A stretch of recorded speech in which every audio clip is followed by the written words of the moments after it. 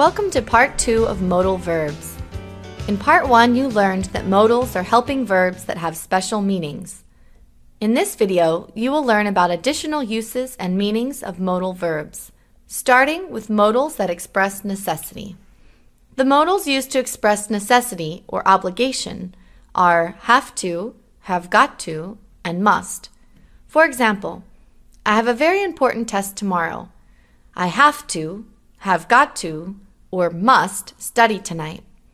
All three of these expressions are used in almost the same way. Have to is used more frequently in everyday speech and writing than must. For example, I'd like to go with you to the movie this evening, but I can't. I have to go to a meeting. Have got to is typically used in informal conversation, as in see. Bye now, I've got to go. My wife's waiting for me. I'll call you later.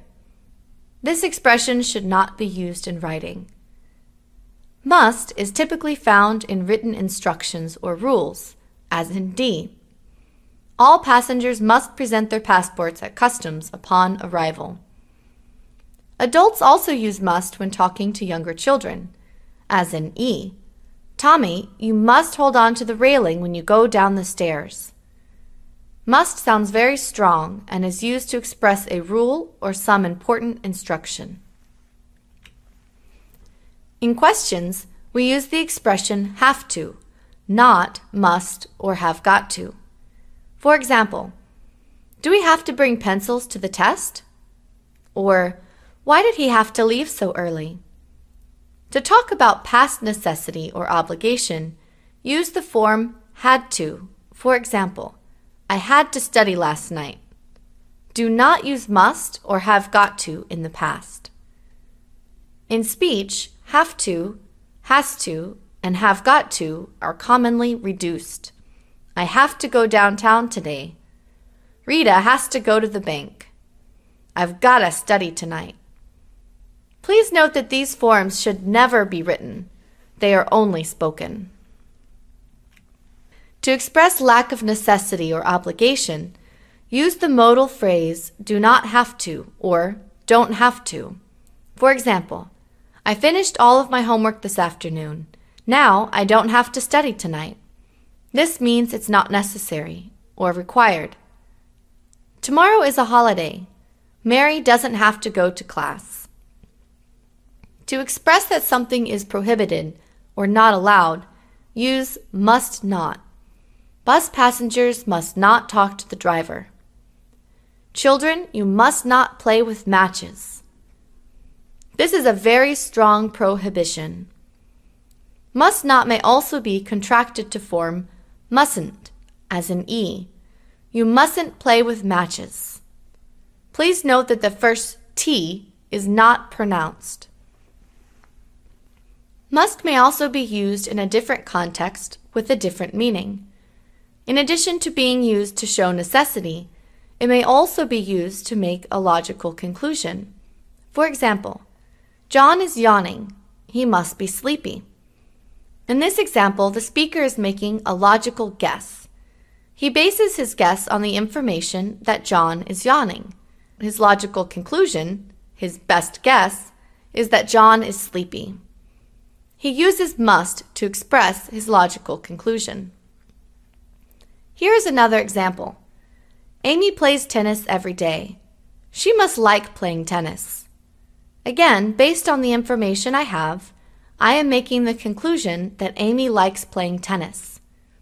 Contrast this with must being used to show necessity.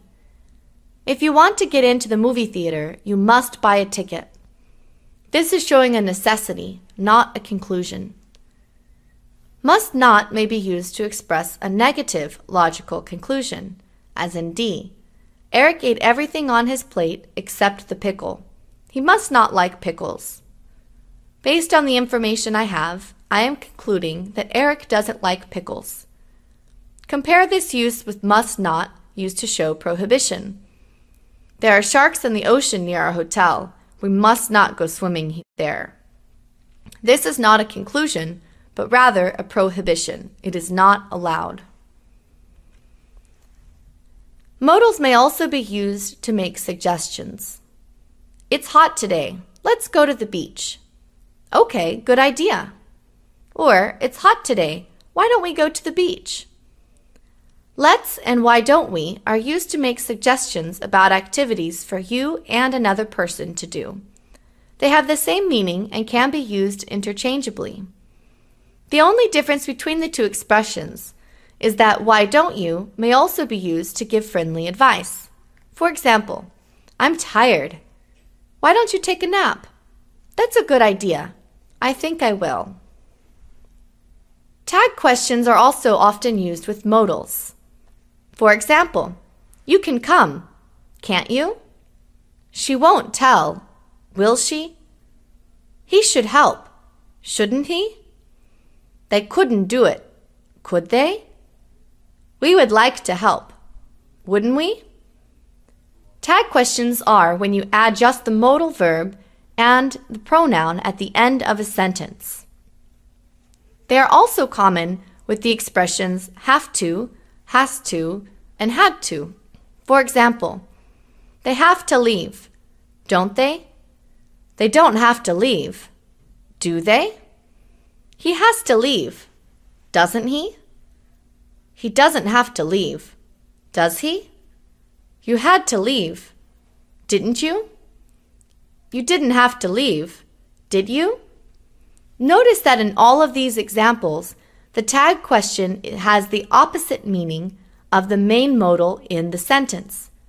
As in, they have to leave is positive, therefore the tag question is negative, don't they? Or they don't have to leave is negative, so the tag question is positive, do they?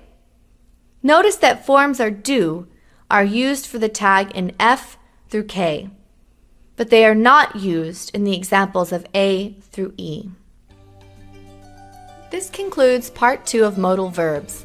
Please see our other videos for more grammar help.